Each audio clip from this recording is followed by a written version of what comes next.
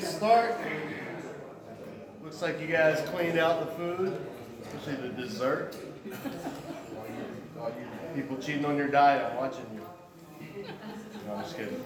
I love when we don't have any leftover food. That means that everybody got well fed, and that's what we want here, is for you to get a good meal every week and some spiritual nourishment as well. And so we are in Judges chapter 14. Judges chapter 13 began the last of the judges, which is Samson, the ultimate judge par excellence. And by par excellence, I mean really terrible example. And that's the pattern in the book of Judges, has been a downward spiral. Each judge has been successively worse than the previous judge. But also, at the same time, paradoxically, God has not given up on Israel, even though they've become completely syncretistic and Canaanite. Not even syncretistic. I take that back, because syncretistic means they still worship Yahweh, and they worship other gods. But in chapter 12, we saw that they don't even worship Yahweh anymore. They only worship the other gods. And so it's a time of national apostasy. And God has sent them judges or deliverers to deliver them from various situations. But over the course of the book, those judges have been successively less successful in their abilities and in their deliverance. And they've been, even the Spirit of God, when it works in certain judges, like at the beginning of the book, the Spirit of God empowers judges to do pretty great things or successful things. And then when you get to Jephthah and then Samson, when the Spirit of God is going to come on the judge is actually going to do pretty dumb things or pretty counterproductive things in a lot of ways. So like Jephthah, the Spirit of God came on him, he delivered Israel, won the battle, but then he made that vow or sacrificed his daughter. And so you see that the Spirit of God isn't this thing that overrides a bad person and makes them good. It's an empowering thing that gives someone the power, the ability to do something, to accomplish a task that they normally wouldn't be able to accomplish in their own strength. But whether they use it for good or evil remains to be seen, and it depends on the person who is being acted upon. And so in the judges, if you trace the Spirit of God's activity on the judges, you see it getting progressively less and less in terms of national deliverance. And that's going to be the ultimate example of that's going to be Samson, because he's the only judge that the Spirit of God is going to visit more than once. All the other judges, if the Spirit of God comes upon them, it's only for a one-time thing, and then they're done. But with Samson, we're going to see it happen a couple of times. But each time, there's going to be very little that actually is accomplished in terms of national deliverance. In fact, sometimes it'll make it worse for God's people. And so Samson, we saw last chapter, his birth was prophesied to a barren mother, and the angel of the Lord came and appeared again. So the expectations for Samson are major, because he is basically like the patriarchs. And his story echoes the patriarchs in so many ways. But we also said that, and to keep a lookout, his life echoes Israel in so many ways. His life is like a microcosm of Israel, called before his birth, appointed to great things, anointed with God's presence, given strength that he shouldn't have on his own. All of this stuff describes Israel. And yet, like Israel, Samson is going to choose to lust after and go after foreign wives instead of focusing on what God has called him to do. And just like Israel. And that's why adultery is one of the things that God uses to describe Israel's spiritual state over and over in the prophets, is basically saying, you're cheating on me with these foreign gods. These foreign gods are like marrying illicit wives. And so that's one of the dominant metaphors for prophets like Hosea and Ezekiel and Jeremiah. So Samson, just keep that in mind as we're wrestling with Samson. Is he a hero? Is he not a hero? Well, is Israel heroic or not heroic? The answer is, depends on what they're doing and when they're doing it and what are the circumstances. So Samson's very much a tragic figure like Israel. And he comes at the end of the book of Judges probably for that reason. So we start chapter 14. This is after he was born at the end of the last chapter. In chapter 14, Samson went down to Timnah. That's a Philistine city not far away. He lives on a border town between Judah, Dan, and Philistine territory. Samson went down to Timnah and there saw a young Philistine woman. When he returned, he said to his father and mother, I've seen a Philistine woman in Timnah. Now get her for me as my wife. This is not out of the ordinary. That's what you do in the ancient world. You tell your parents to arrange the marriage. And even today, in cultures around the world, arranged marriage, that's how it works. You meet interested in somebody, you have your family, talk to their family, and if it's mutually beneficial, families come together, that's a marriage. We are the anomaly in most of the world, the way we do it, the whole dating thing and courtship and all that stuff. It's very strange, especially like to my Indian friends. They're like, why do y'all do it that way? It's just so weird. And we, of course, say the same thing about letting your parents choose who you're going to spend your life with. But that's how they did it then. That's how they do it in a lot of places in the world, and that's perfectly normal. The problem is he goes and says so with a Philistine woman. Why is that important? Because the Philistines are the occupying overlords of the time. The Philistines are controlling and tormenting and persecuting Israel.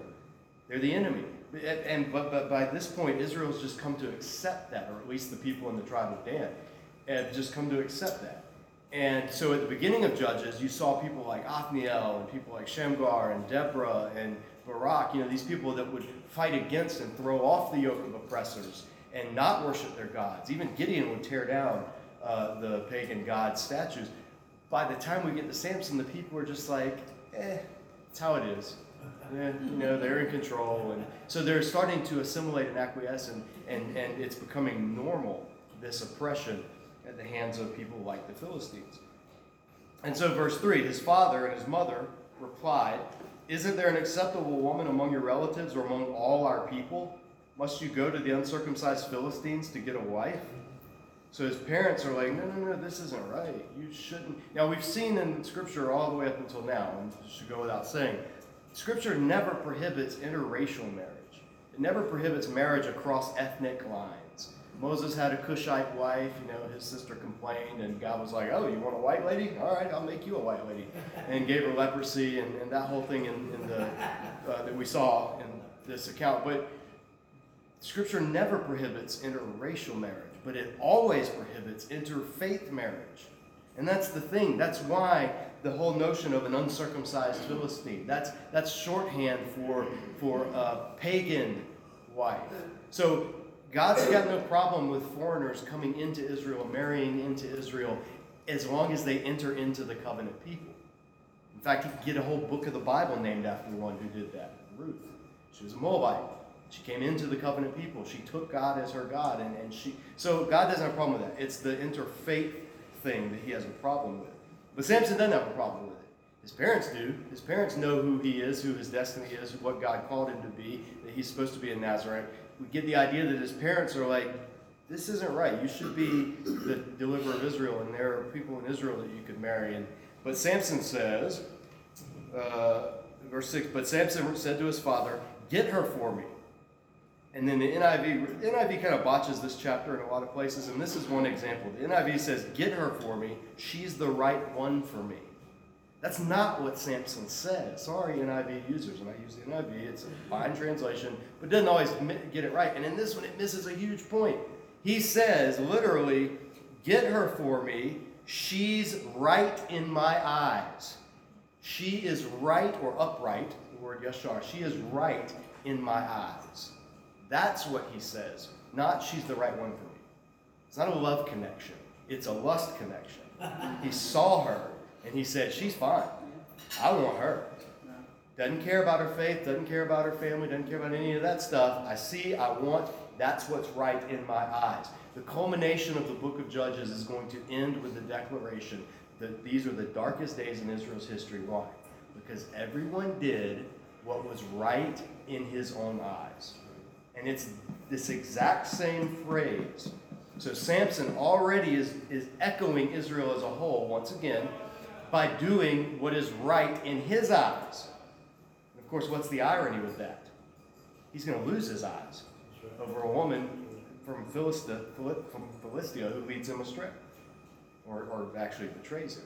So there's a lot of irony and literary craftsmanship going on in this that gets glossed over if you just say she's the right one for me. No, that's not what he's saying. He's making a statement, and it is meant to be read like the rest of what Israel's been doing in this whole book. Now, we get a parenthetical note from the narrator at this point. It says, his parents did not know that this was from the Lord, who was seeking an occasion to confront the Philistines. For at that time, they were ruling over Israel. So now we get a narrator saying, unbeknownst to his parents, God's already got all this planned out. And Samson's base desire and his sinful desire is God's already figured that into the equation and is going to use this to basically bring about this antagonism between the Philistines and the Israelites. And so some people immediately go, wait a minute, that means that God's the one that's orchestrating this evil and God's doing bad. That's part of the Hebrew theology of the Old Testament is, yeah, God orchestrates stuff and he is sovereign over everything, including the evil done by people. So for instance, God specifically tells the prophets, hey, I'm going to bring the Babylonians against you. And they're going to destroy you because you've abandoned my covenant. So God tells Israel, I'm the one behind. When Habakkuk finds out that Babylon's going to overrun Israel, he's like, Lord, I can't believe this. This is terrifying. How can you do this? And God never answers his question. He's left to ask that question because God's like, no, I'm sovereign even over the things that people do. But when Babylon does come and destroy Israel, God then judges Babylon. And they receive judgment. They receive punishment. Why? Because they weren't doing it out of some altruistic purpose. They were doing it out of their own conquering empire desires. And so God judges them for their actions as well. So he uses evil, but still judges evil. Judas betrayed Jesus. We find out, lo and behold, God had that all in mind all along, that would happen. And he would redeem that even for good. And the crucifixion becomes the greatest thing in the history of the world. That's why we call it Good Friday, not Bad Friday. However, that doesn't mean Judas was a good guy. It doesn't mean God approved of Judas doing what he did. It means that God was sovereign over Judas doing what he did. And so that is then where people get into discussions of free will and to what degree are we responsible? If we can't help but do it, does that mean that we are off the hook? No. Do we actually participating in it? There's all these discussions, but the text just allows and says, look, at the end of the day, nothing happens without God having taken it into account. And he, through Samson's fallen sinful actions, is going to accomplish some things despite Samson's lustfulness and his disobedience and all of the things that he's going to go on to do that are against what God wants. So it's a note of God's sovereignty, and how you balance that with your own understanding of God is up to you. Different theologians have different answers, and if you're a Calvinist, you'll look at it one way. If you're Arminian, you'll look at it another way. And those are discussions that you can have. But in the text itself, it's just putting it out there that all of this whole Samson saga with the Philistines is within the purview of God's control. And he's got this already. And he, just like later he's going to do with the Babylonians and the Assyrians and all kinds of stuff. So God operates at a much more sovereign level than even people can understand. And that's what he's saying here. Even Samson's parents can't understand how this can be in any way part of God's plan. So verse 5, Samson went down to Timnah together with his father and mother. As they approached the vineyards of Timnah, suddenly a young lion came roaring towards him. As they approached the vineyards of Timnah, the vineyards, where are Nazarites not supposed to be? Anywhere near a vineyard. Here's another key of what's going on in this chapter. His mom was to be a Nazarite. He was a Nazarite when he was born. You shall not touch or consume anything that grows on the vine. And yet Samson, when they get to Timnah, where are they approaching? The vineyards. So right here, we get another key of Samson, either not caring, not paying attention, or not concerned with his Nazarite vow. And so a young lion comes roaring out. Verse 5. Verse 6, the Spirit of the Lord came upon him in power. It rushed upon him, literally is what it says. The Spirit of the Lord rushed upon him, not came upon him. So that he tore the lion apart with his bare hands, as he might have torn a young goat. It's like when you're butchering a young goat, a small animal, and you want to butcher it and separate the flanks and everything. You take the hind legs after you killed it and gutted it, and just like a wishbone, like a turkey. So it's saying basically that's what he was able to do with this lion. It was the epitome of strength and ferocity in the ancient world. So he tore the lion apart with his bare hands, as he might have torn a young goat. But he told neither his father nor his mother what he had done. Maybe because he did it in a vineyard. We don't know. But he kept it secret. Then he went down and talked with the woman. And it says, and he liked her. Again, bad translation. He went down and talked with the woman. She was right in Samson's eyes. That's what it says in Hebrew. So, has this encounter with the lion? Was the lion like Balaam's donkey? Maybe it was a warning. Maybe the lion was like God's deterrent. And Samson ignored it and went on. We don't know. We just know that that's what happened, and he didn't tell his parents about it. Verse 8, sometime later, when he went back to marry her, so they went down, they made the arrangements with the family, and then they went home. Then when they came back to actually have the marriage, he turned aside to look at the lion's carcass. What else are Nazarites not supposed to come near or touch? Dead things. Carcasses. These are specifically things that Nazarites are told do not touch or have anything to do with it. So twice now, on this jaunt down to marry a foreign woman, Samson has neglected, at best, his Nazarite vow. So he saw the lion's carcass, and in it was a swarm of bees and some honey, which he scooped out with his hands and ate as he went along. So now, third thing you're supposed to do, eat defiled food. Honey that comes out of the corpse of an animal is absolutely defiled food. So he's broken 3 times at least. He's gone against his Nazarite vow. Worse, when he rejoined his parents, he gave them some, and they too ate it. Echoes of Eve and Adam in the garden. But he did not tell them that he had taken the honey from the lion's carcass. So the ones who had consecrated him are the ones he defiles. Not honoring his mother and his father. Another thing that Samson does that you're not supposed to. Now, verse 10, now his father went down to see the woman. And Samson made a feast there, as was customary for the bridegrooms. What this literally says, again, in this chapter, they take some leeway. So it literally says, his father went down to see the woman, or to make arrangements for the marriage. And Samson made a mishtah. And a mishtah is the word, it comes from the word to drink. It's the Hebrew verb for drink. It's a drinking party. It's not a feast. There's a word for feast. This isn't it. This is a keg party. This is a bachelor party. This is a drinking party. That's literally what it is. Every commentary you look at will tell you this. And that's a huge thing, because what are Nazarites not supposed to do? Drink anything fermented.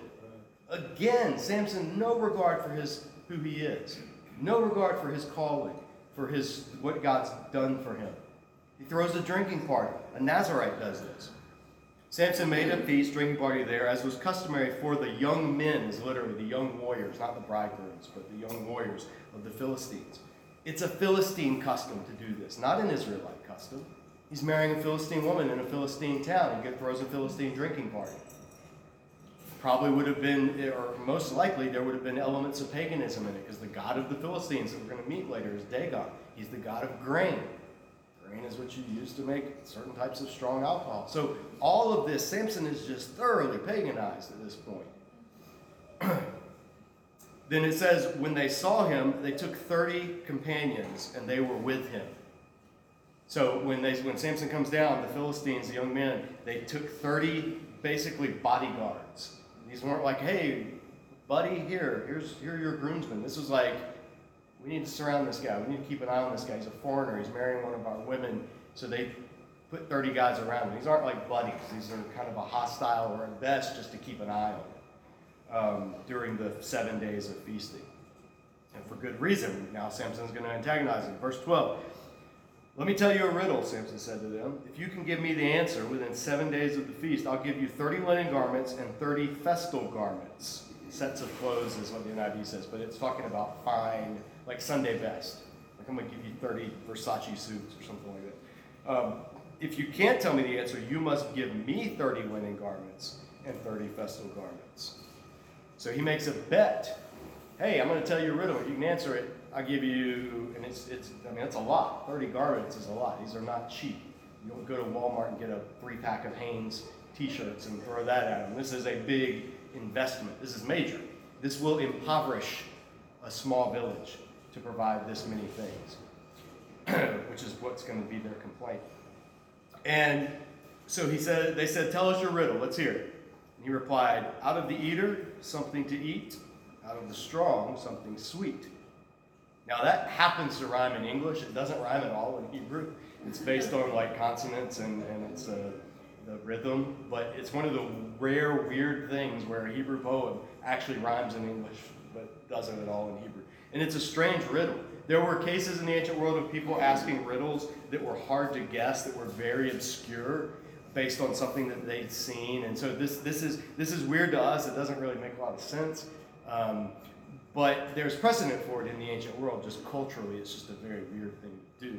But asking and guessing riddles was a big thing in the ancient Near East, and we have examples of riddles like this from other surrounding cultures. And so they take him up on it, and he gives them this riddle, and they don't know what he's talking about. So for 3 days, they could not give an answer. On the 4th day, they said to Samson's wife, so they go to his wife now, one of their own, and they say, hey, entice your husband into explaining the riddle for us, or we will burn you and your father's household to death. This is the 3rd time we've seen that burning of your household to death. Remember the Jephthah cycle? And what they threatened to do to Jephthah, the Benjaminites threatened to do that to him, and what he did to his own daughter. And so this is, again, part of the cultural milieu of how you threaten somebody. One of the ways is we're going to burn you to death. We're going to burn your house down, you and your family. So right now we see that the Philistines are not the good guys in this story. Just because Samson's not the good guy doesn't mean the Philistines are either. Some stories don't have a good guy. And that's definitely the case in the Samson saga. So we see the barbarity of these Philistines and the ruthlessness that they're going to kill an innocent family if she doesn't help them get the answer to this riddle. Rather than pay 30 garments, these 30 people are like, we're going to kill you. So that shows you the depth of depravity and evil that Israel's facing. So they say, tell us or we'll burn, get him to tell us or we'll burn you and your father's household to death. Did you invite us here to rob us? So they're worried about providing these garments. Then Samson's wife threw herself onto him, sobbing, you hate me, you don't really love me. You've given my people a riddle, but you haven't told me the answer. Samson said, I haven't even explained it to my father or my mother. Why should I explain it to you? And she cried the whole 7 days of the feast. So on the 7th day, he finally told her because she continued to press him. She, in turn, explained the riddle to her people. So now, for the first time, Samson is letting his desire for a woman lead him to divulge something that he absolutely should not divulge. This is going to come back later. Only next time, he's going to be the one that pays for it. Right now, he doesn't. So she in turn explained the riddle to her people. Before sunset on the 7th day, the men of the town said to him, what is sweeter than honey? What is stronger than a lion? So they answer his riddle in turn with rhetorical questions. And they get it right. They've said it's a lion and it's honey, and they shouldn't know this. He's the only person that should have known the answer to this riddle. Samson said to them, if you had not plowed with my heifer, you would not have solved my riddle. So he answers with another little poem that's pretty derogatory. He basically calls his wife a cow. And says, if you hadn't plowed with my heifer, in other words, if you hadn't used my livestock, that's what he's saying. It's very derogatory towards his wife, who has already nagged him and gotten this out of him. So he's angry, he's mad, and so verse 19, then the Spirit of the Lord rushed upon him. He went down to Ashkelon, which is in Gaza, struck down 30 of their men, stripped them of their belongings, and gave their festal garments to those who had explained the riddle. Burning with anger, he went up to his father's house, and Samson's wife was given to the friend who attended him at the wedding. So what Samson gets now from this is the Spirit of the Lord rushes upon him, but instead of delivering Israel from the Philistines, he just goes and kills 30 random people to pay back this bet that he lost. To pay a gambling debt, basically. He murders 30 people to pay a gambling debt. And then goes away. Leaves his wife. They're married. That was their ceremony was that 7-day feast. So he finished the feast, and then he got mad at his wife and abandoned her. Went back to his father's house. So Samson in this chapter, and this is the paradox of the Samson story. Because when you make movies or cartoons or storybooks about Samson, you got to try to figure out some way that he's the good guy. And so he's not the good guy. Everything he does in this chapter is completely antithetical to what Nazarites should be. Nazarites were supposed to be called, set apart by God. They're supposed to be devoted to the Lord. They're supposed to be strict in their discipline. They're supposed to be righteous in their actions. And Samson is none of those things. He's so Philistine in this chapter. He throws a Philistine drinking party. He eats unclean food. He goes into a vineyard. He tries to enter into this pagan riddle competition that was popular then. When he loses it, then he kills people in order to pay off his debt. Nothing he does is praiseworthy. And so that's part of this Samson story that we have to grapple with, is nothing that he does in this, in and of itself, is praiseworthy. Even when the Spirit of God comes upon him, he uses it to settle a personal debt. He doesn't use it to deliver his people. He doesn't rally the troops like all the other judges before him had done. When the Spirit of God comes on them, they rally the troops like Gideon, and then they go and they fight the oppressors. He doesn't do that at all. So everything about Samson, God is like doing everything for him that could be done, giving him far more than he deserves, and Samson is just completely squandering it, time after time after time. Just like Israel. Samson is little Israel. And he's embodying the country as a whole, because that's what Israel's done. God did everything for them so much, and yet time and time again, the entire theme of Judges is Israel turning away from God over and over and over. So we have to do this when we're reading the Samson story. We have to get out of our minds that he's a biblical superhero, and get in our minds he is the thermometer or the thermostat of God's people's spiritual condition. You know, they say countries get leaders that they deserve. Samson's a great example of that. He's just like his people at this point. Impetuous, prone to lusting after foreign women, prone to doing his own thing, ignoring God's commands, striking out against those who personally wrong him. He's entirely self-centered, entirely impetuous. All of these things. And the crazy thing is, God is still going to use him to accomplish God's bigger purpose, or at least to begin to accomplish God's bigger purpose. David will be the one who finally puts an end to the Philistine threat. But God's starting to do it through Samson. So what's the application? What's the life lesson in the Samson story? Well, sometimes it's just God works with broken things. God works with brokenness in a broken world, and still his will in the long run will get accomplished. But that doesn't mean that the brokenness is a good thing. It doesn't mean that the rebellion's a good thing. God's going to do things through people who rebel, but not therefore baptizing or sanctifying their rebellion. So can you have faith that if you screw up, God can use it? Absolutely. He can work all things together for the good of those who love him. That's what God does. He takes our crap and turns it into gold. He takes the things that we do that are terrible and turns them into good things for his people. But there is a price that gets paid for our rebellion, for our disobedience, for our sinfulness. Samson's not going to get off without being hurt. He's going to lose his family in this chapter. He already did. The next chapter is really going to lose him permanently. He's going to lose his eyes, the very things that caused him to wander in the first place. And ultimately, he's going to lose his life and not really accomplish a ton of great stuff for God's people. But that's still, all of that, it's like that's not going to catch God by surprise. God's still going to work in spite of that. So with us, can we screw up God's plans? Not ultimately, no. But can we screw up our participation in the good stuff that God wants to happen? Absolutely we can.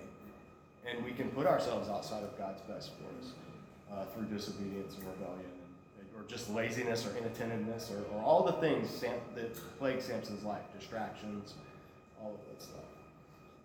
So we got to go. We're out of time. This is Samson and his women part 1. Next week, Samson and his women part 2. We're going to see themes that plague Samson's life in these chapters. But for now, we got to go. So guys, have a great week, and we'll see you next week.